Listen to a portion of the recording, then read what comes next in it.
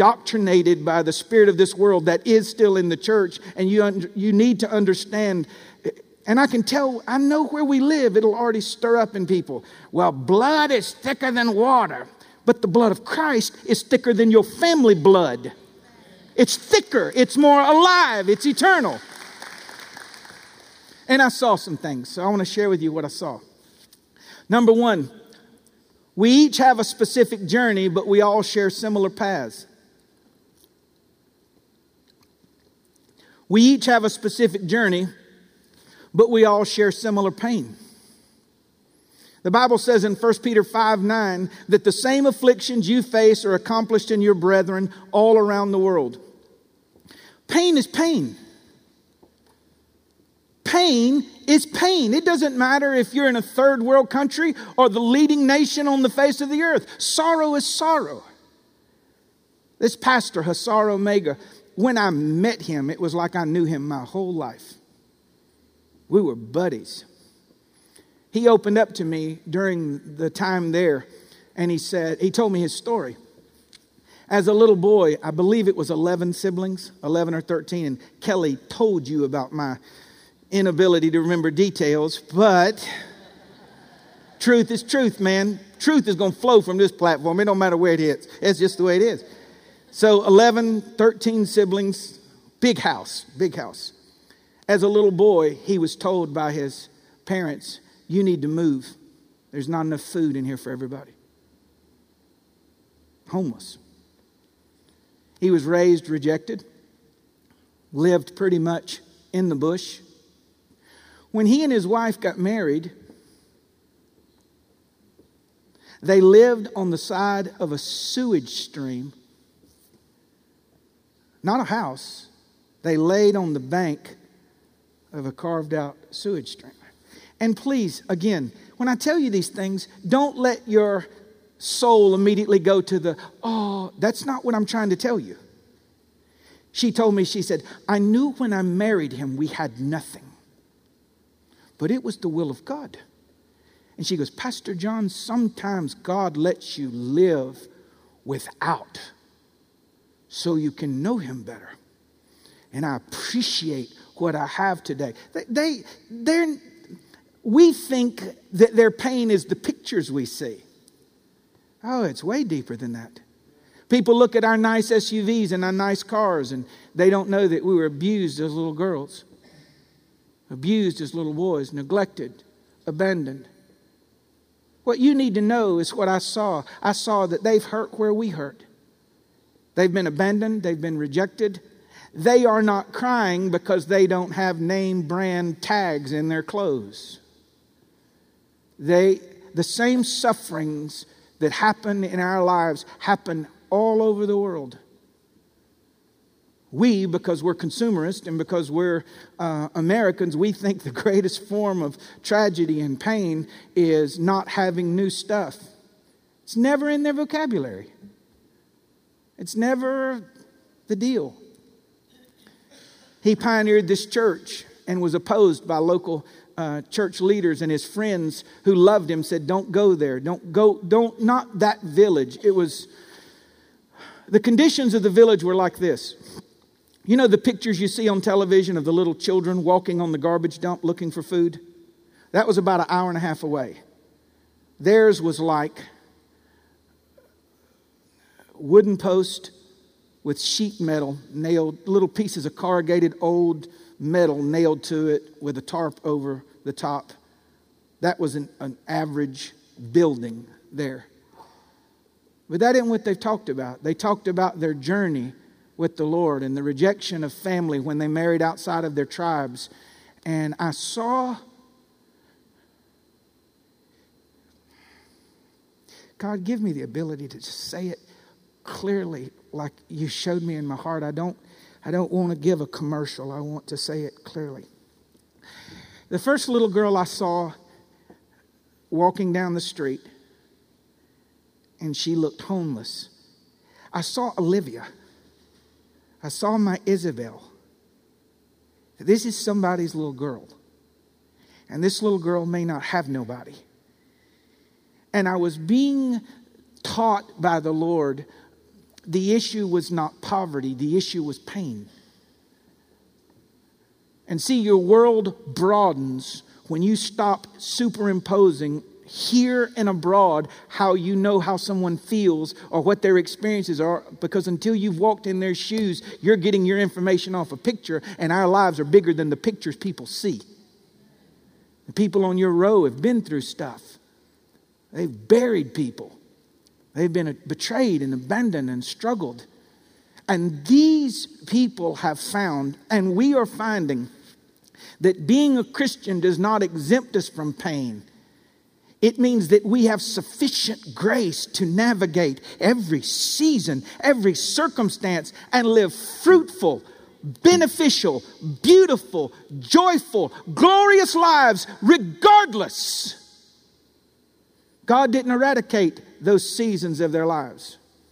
And see, you think sewage, you think concrete, round things buried under the ground that's hidden. No, it was a sewage drain, and that's where they spent their honeymoon.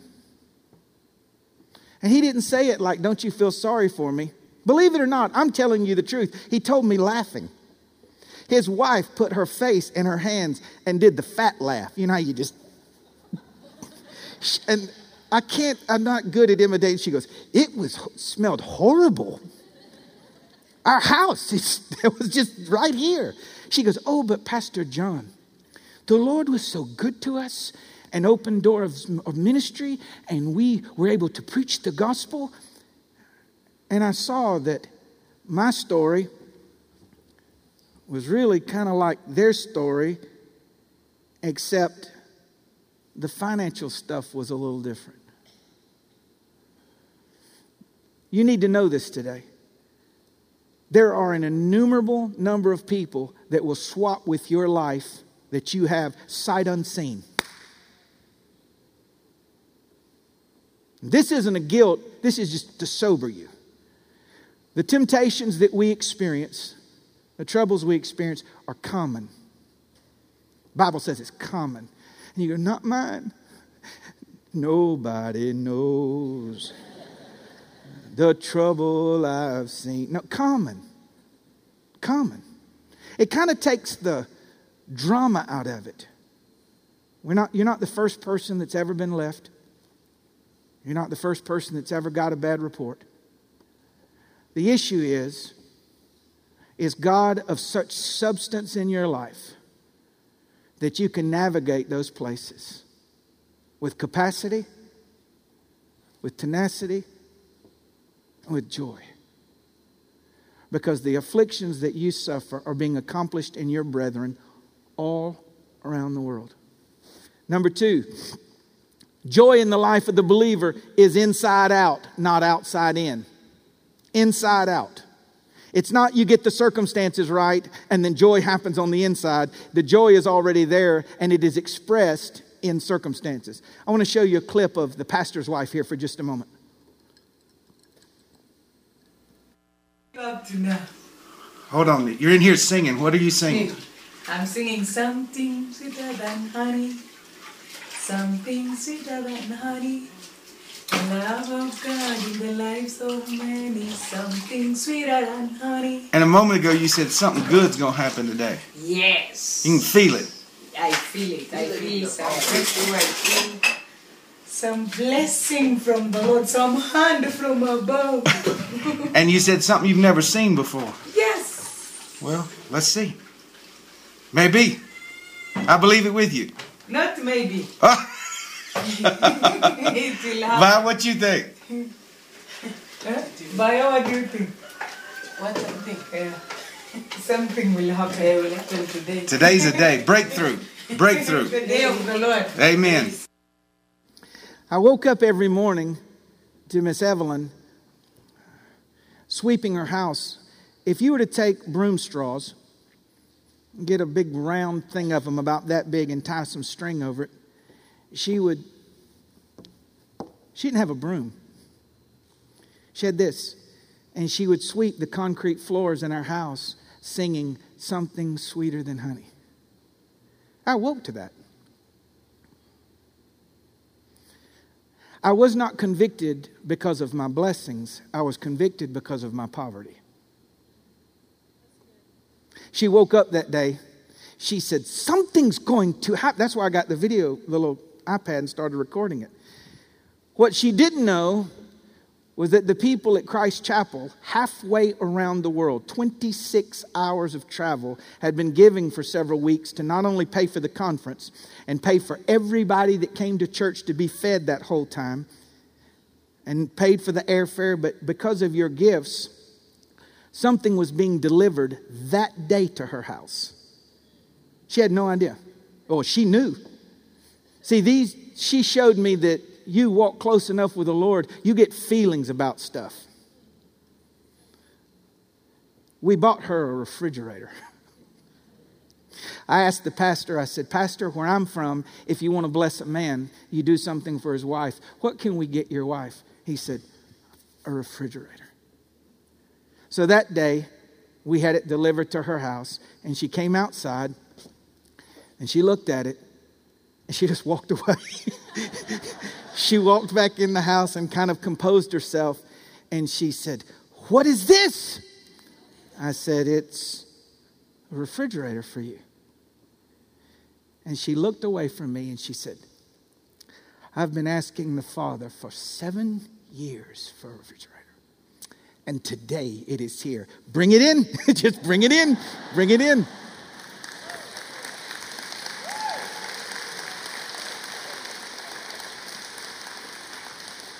So when I preach to you today, please don't think I'm condescending or rebuking. I'm just giving you perspective. Her joy didn't happen when the refrigerator came in. It didn't have as much joy as I thought it was going to have. It was wonderful. Bring it in. The joy was in the morning sweeping with a broom. Because we think joy is outside in. If I just get this job, if I just get this house, if I just find a spouse, if I just have a child, then joy comes in. And to some measure, yes, that happens. But the joy from God is the abiding presence of the Lord in your life with a daily partaking of that sense of God that brings you a fountain of joy. I told her, she thanked me and Dex over and over. I said, Miss Evelyn, I didn't buy this refrigerator for you. Your brother and sisters all the way across the world in a little town, and I called it Makanga. They liked that. We're from Makanga. I said, they wanted you to have this. And she said, tell them thank you for me. They fed us the best. I can tell they saved to feed us. And one person in the village has a refrigerator about that big, and she was keeping meats in there for us. She's the only person that they knew of in Eldama Ravine with a refrigerator today. Now, to me, to know that we were able to do that, and listen, there's still, you don't get hung up on just everybody doesn't have nothing. But there was a pastor's wife that used to sleep on the lip of a sewer bank that has something in her den that reminds her every day now of how precious she is to the Lord. And we were part of that. And it was beautiful. Joy is the fruit, the evidence of our connection to Christ and the consistent partaking of the Holy Spirit. Joy is not the result of a perfect environment, but a perfect heart. Joy does not come when your life is easy, but it comes when your life is not your own. Joy does not increase by accumulating things, but by giving things away. 1 Peter 1:8 says, whom having not seen you love, in whom though now you see him not, yet believing, you rejoice with unspeakable joy and full of glory. In the first point, I wanted to tell you they seem to be tougher than us. In the second point, I was exposed to the idea that they seem to be happier than us. And I wrote this in my notes yesterday, so I want to tell you just like I wrote it.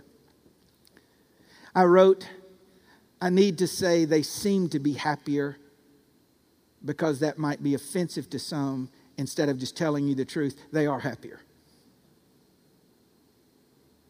This is not to beat us up. I was there as a representative. I complain about cleaning a 3,500,000 foot house. And she sweeps her concrete block uneven house bent over with straw, and she's happier than I am. The people in that little church were happier than we are. So instead of guilt, it makes me, if something's wrong, I would go to an earthly doctor. I think the Lord didn't expose us to this to make us hang our head. We need to go to Him and say, what's wrong then? Joy is supposed to be inside out, not outside in. We're supposed to have joy unspeakable. Now, they still have their sorrow and pain. See, joy doesn't eradicate those things, but it's more constant than those things. There's a supply, there's a flow. Number 3, I saw that just like here, true ministry is costly, difficult, and comes with great opposition. When we did those outdoor services, and please, when I tell you this, don't think that I take credit for one thing. They've been praying for months and months and months and planning towards this. But we preached, and the pastor told me, well, I preached, and he interpreted, which that, again, I'd never done that. That was really wild. It's like every few sentences, I'm like double Dutch, trying to learn how to do it. He said, now, pastor, do not be frustrated. They will not come to where you are, but they will come out of the shops and listen. So I'm like, really? So you set up your microphones and we're all out singing, dancing, and it's just crowds walking and coming and going. And he said, you're going to be quite the novelty in town. I said, what do you mean? He goes, many of them have never seen a white man in person. So I come out there and he goes, Pastor John Wood from the United States. And like ants, they came like, that is a white man over there. That's a white man. That's a white man right there. And they stood, I'm serious, they checked me out. They stood, no chairs, like this chair's air conditioned. We're outside in the rain. And they stood all lined up outside the shops. 23 people gave their life to the Lord Jesus Christ in Kenya.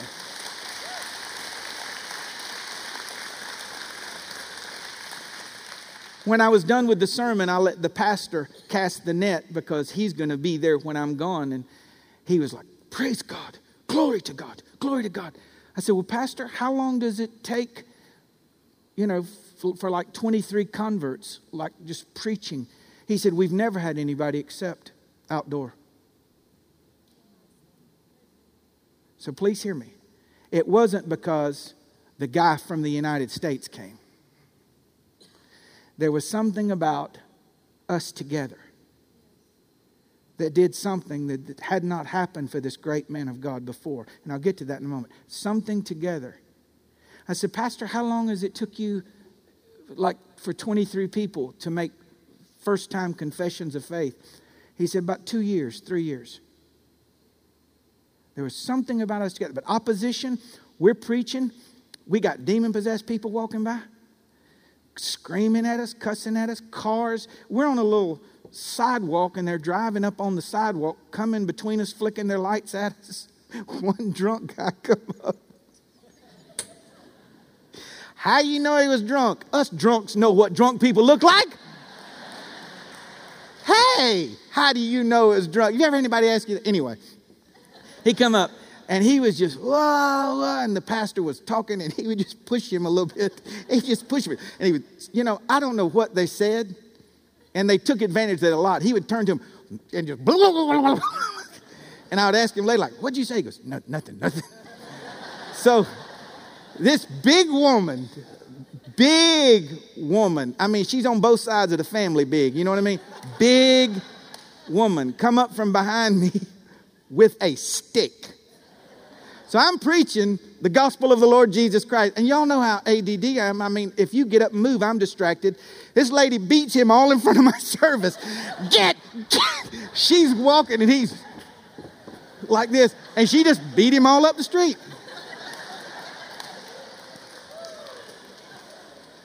Ben and my ushers, I want you to implement some of that for me.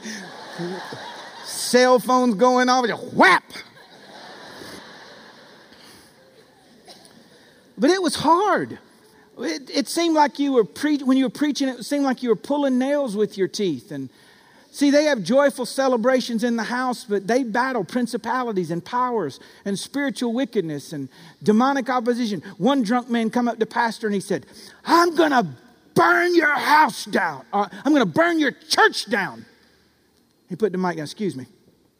I was like, oh, it's on now. I'm ready. I'm like, I'll take. Don't make me come out of retirement. And don't let this white skin fool you. I got something for you. You know. That pastor went over and grabbed him by the shirt. I'm like, I'm liking this kind of religion. I have to be tactful with you. Would you please, do you mind? Maybe we could get together and have coffee and talk. He grabbed him by the shirt. He said, listen to me. My soul just leapt when he said this, because this was reflex. This wasn't planned out. You know, you're writing your email, you delete it so you can say it right. He said, threaten me all you want. You keep your mouth off of God's house.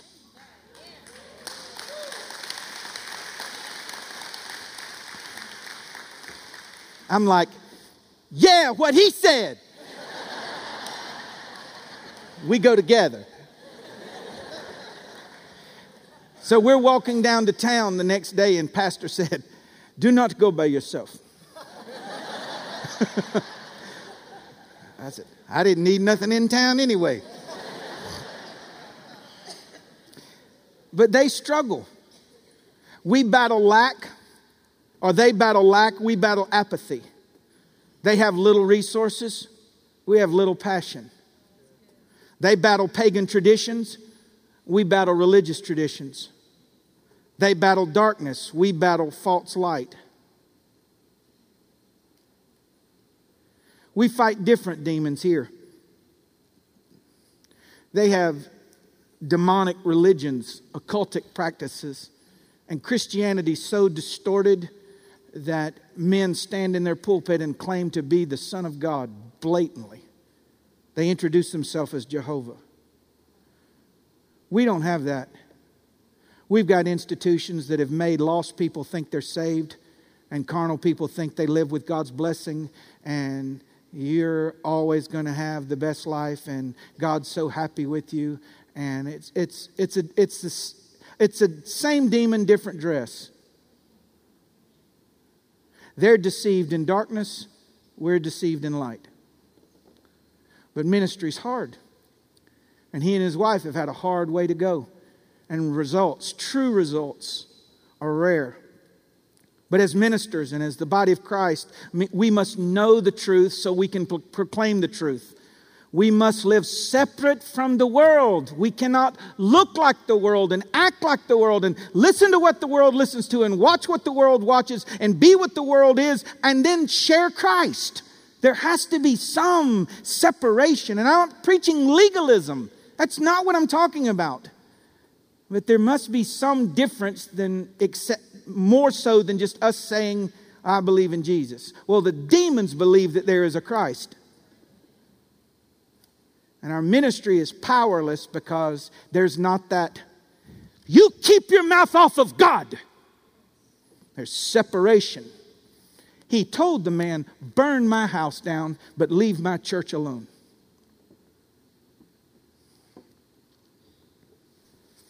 I saw that God is not a means to an end. He is the end. No formulas taught on how to get what you want from God, only childlike faith and patience. They were not looking for celebrities. They did not want to be entertained. They didn't want to listen to the stories. They sat on the end of their seats and asked me, preach the word to us. Teach the word to us. The hunger there. Church was 4 hours there. May I speak to the unsaid? You wouldn't come. I couldn't make it, and you wouldn't come. Some would say, well, they don't have anything else to do. You're right. And we got so much to do that we'll do that if there's an opening in our schedule. I don't think we ought to have 4-hour services. I can't preach 4-hour service. Physically, I'd have to get up to that. So I'm not saying we're doing church wrong. I'm saying we ought to look in a mirror and see why we can sit at a ball game for 4.5 hours and be happy when it goes into overtime. And we start shaking the watch at me if I run to 12:03. So I'm checking myself first. God's not a means to an end. He's the end. It's not I'll see you Sunday if I don't have anything else going on. There is nothing else going. That's it for them. Their little church. And by the way, their church was guys, you know your shed out back, an extra large shed. Three of those size. With the metal on the roof just nailed and open cutouts. It was a clay floor with a tarp rolled out. And please catch this. Don't feel sorry for those people. He never one time apologized for his building. He was just as happy as he could be for me to walk in. They'd hung their little lace on the wooden beam. Just hung it up, hung a drape up against the metal. And we would have been, because we're so self-aware, because we're status and position. Oh, I'm sorry about this. I'm sorry about this. I'm sorry that we don't have a crowd. We apologize all the way through our life because we are at the throne and we're making sure that people think we're wonderful. He was like, come on in, kicking stuff out of the way, just happy as he could be. God, we invite you into your house. Thank you that you're here waiting on us. And I was thinking, oh, you're not doing this to get a big building. You're not doing this to build a big ministry. You're doing this to get a big God. And I've learned from them, I don't feel guilty what I got. I just want to tweak what I got. And I want to repent of the things that are out of balance. It's like a spiritual chiropractic adjustment. You can hear God say, lay down. Put your face down. And he don't even ask you nothing. He goes, you're scared to get up. I needed major adjustments in several areas that were not sin. They were blind spots.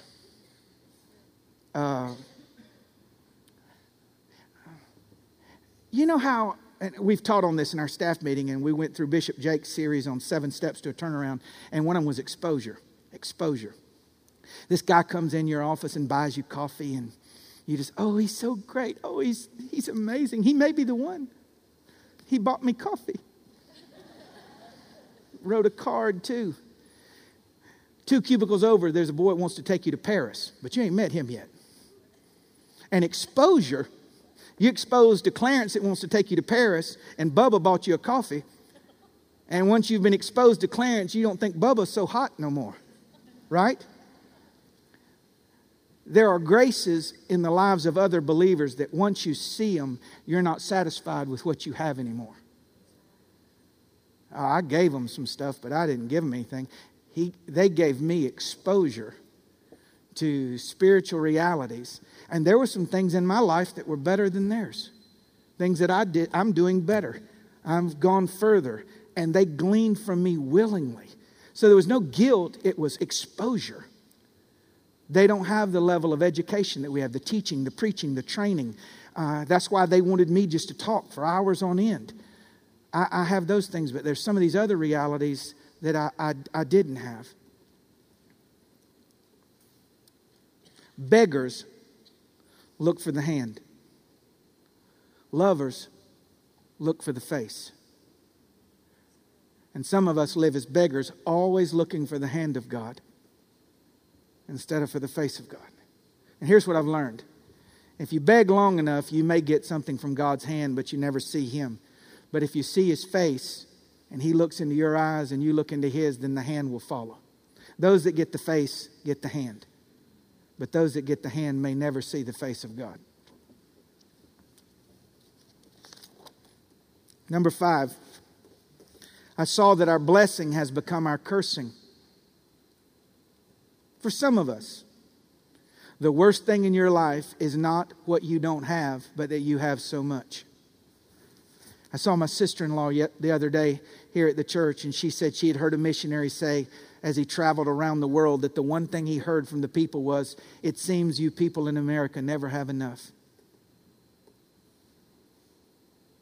Could it be that your blessing is your cursing in your life? Your blessing could have exalted you, calloused you, tricked you, blinded you. Could have dulled you and atrophied your soul. Many of us spiritually have become what we've seen in the news, and we who are more to the Republican slant, we get these diatribes and we talk about entitlement, rightfully so, but we never talk about the spirit of spiritual entitlement. It says, "Do for me, do for me, do for me." And there's missing from our lives that, "Look at what you've done for me. Look at what you've done for me." It's so hard to pull worship from ungrateful people. It's so hard. I don't care what style we bring. I don't care if we got 10 singers or 2 singers. We're so blessed we're cursed. And God didn't bless us so we would forget Him. He said, "When I bless you and bring you into the land and give you houses that you didn't build and all of your livestock give forth, do not forget the Lord your God."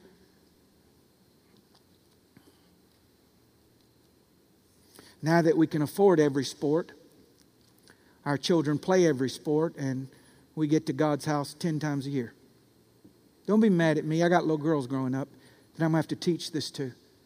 I want them to have full lives. I want them to take piano if they want to take piano. I want them to take ballet or dance or cheerleading or whatever they want to do. But it is my responsibility to let them know that God did not give us all of this so that we do everything. God gave us these things so that our lives would bring glory to God. And God goes first. First. First. And I know that some of you are going to send me an email, so just send it to Andy King at ChristchapelWR.com. I was in a place that I couldn't drink the water. And there were no water hoses. The roads were impassable. Transportation system was 20-year-old vans with 9 seats in them with 20 people in the van holding chickens and animals and everything else. No medicine, no freedoms, governmental corruption. And I was there 2 weeks and I did not hear one complaint. I did not hear one sigh. And I did not hear any talk of what they didn't have. And I guess what I'm trying to tell you, and I don't want you, again, we're not talking about guilt. I just want that. I want that for me. And I'm going to pursue that. And to state that I'm going to pursue that is admitting to you that I don't have that. But I've been exposed to it now.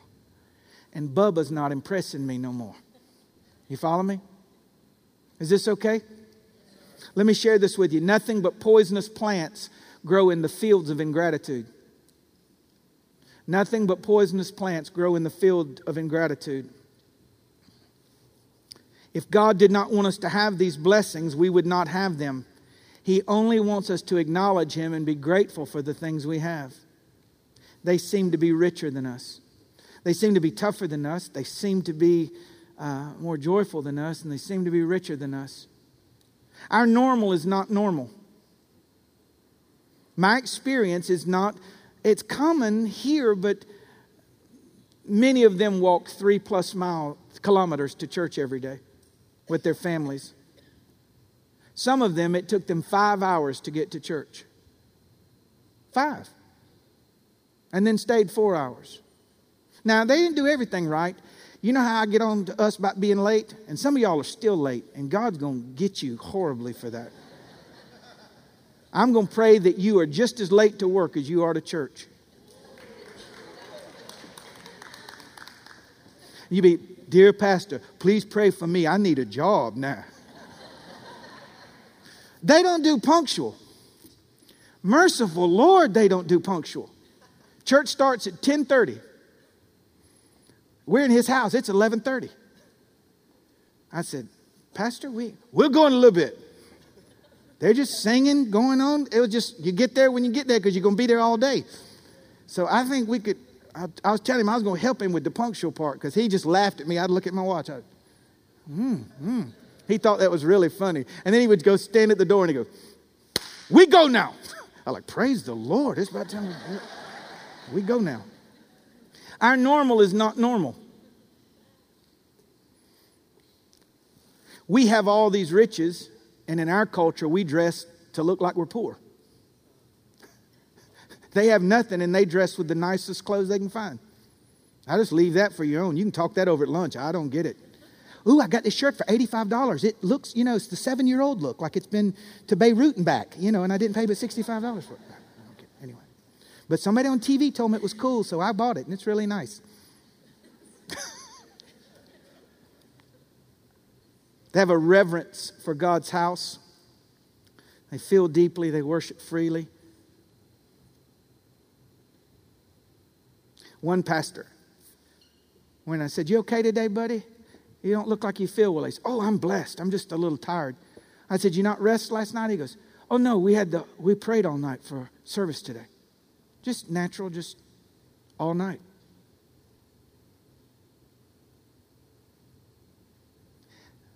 My prayer is that we just be knocked a little off of normal so we can go back and say, Lord, adjust my heart. We talk about finding time for quiet time, and they block off all night long because church was coming up the next day. And he wanted the will of the Lord to be done. And it wasn't everybody, but they had 4 or 5 people that prayed all night long. Let me tell you this. I also saw that we do many things well. Many things well. This church, I can only speak for us. We love well. We love freely. We love without prejudice. We love authentically, and we love from the heart. When I saw them, I saw so many things that we didn't do well. My spiritual man swelled up and like, we got you on this one. We as good as y'all are on this one. We are. And it's not a self-deprecation. We love just like they do. Makes me proud of our church because the greatest of these is love. And we love powerfully. Our new emphasis on home fellowship and our home groups, we are pursuing this. They do this, the breaking of bread, the prayer, the teaching of the Word of God, the sharing of lives. We care well. Christ Chapel is sympathetic. We are thoughtful. Thoughtful with our actions, thoughtful with our words, and thoughtful with our gifts. And we give well in this place. Individually, not just through this house, but individually. The people in this church give their lives away to other people. They open their homes, they open their lives, they give away their possessions, they give away their cars. We give well, joyfully, willfully, freely, and generously. We took this church 6 corded mics. They only had one that the lead singer would sing. And that's why I showed you that introduction of going into the church. All the people on stage had mics. We left them, we took them 2 wireless handsets, and I left them my wireless headset there. And we were expressing, but it wasn't because we were going to Kenya. We've been doing this the whole history of our church. We had 6 vans. We got down to 1 van, and someone asked us the other day, said, what happened to your vans? And we gave them away. And when I tell people in our church when we give it away, their heart leaps within them because we give well. So don't think God's thrown us out to the wolves, but there's some things that need to be adjusted. We need to be more grateful. We need to be more centered on God. We need to be more joyful in the Lord. But we as a church, we give well and care well and love well. God has designed us to be the answer for other people. Guys, I'm going to have to skip this video. We're going to run out of time. God has designed us to be the answer for other people. As individuals and collectively and as a local body of believers, I saw more clearly than ever before something that I knew, but I know greater now, that I was designed to be someone else's answer. Oh, you mean to say Jesus? No. Jesus is in me.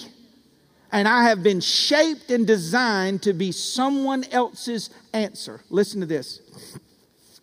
We are to be strength for weak people, company for lonely people, encouragement for discouraged people. We are to be light for those in darkness, a way out for those in bondage, and hope for the helpless. We are to open our hearts to those who are hard to love and our homes to those without a family. We are designed to be the answer to someone's prayer, provision for their lack, replacement for their loss, supply for their need. I did not go to Kenya to preach to them, but I was sent to Kenya to be introduced to them. One of the reasons Christ Chapel exists in the earth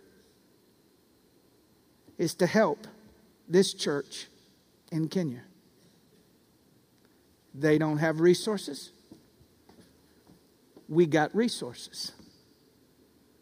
They don't have a covering. We have a covering. I believe God connected me with this house, not so I could talk to them, but that I could be, through you, the answer to their prayer. I've not even told my wife this.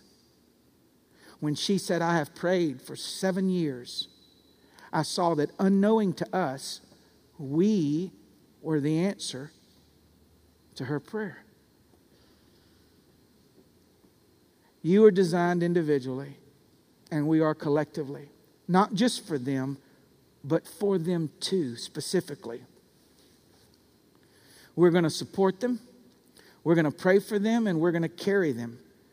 We are one of their missing pieces.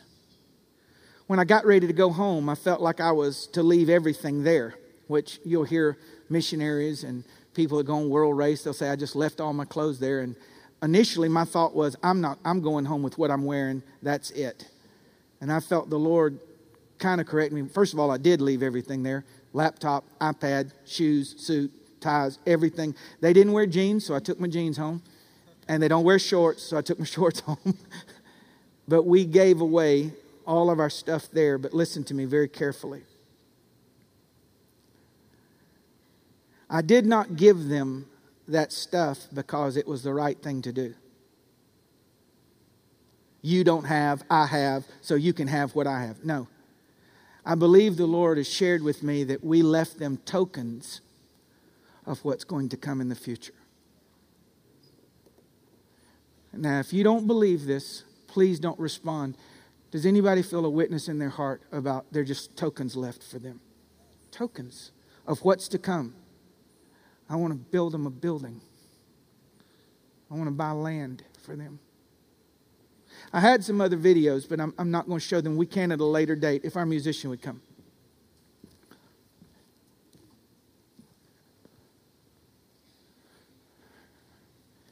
As surely as the Lord told us to start Christ chapels in these other areas, and God raised up ministers, and we've done it, and we've given, and I'm not boasting, I'm just giving you examples, $20,000, $30,000 towards Galax from vans and equipment and other stuff. And we gave Warner Robins 150 of our key leaders and people and resources and vans and equipment.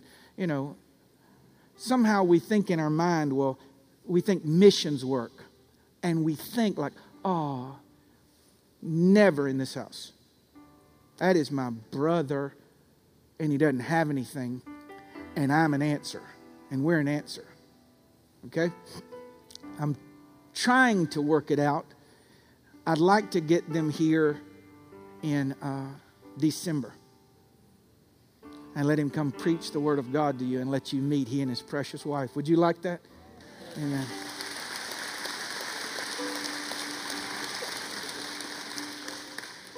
Would you cut off the recorder for me, guys, wherever the DVD, CD recorder is? Let me tell you the first thing I want to do.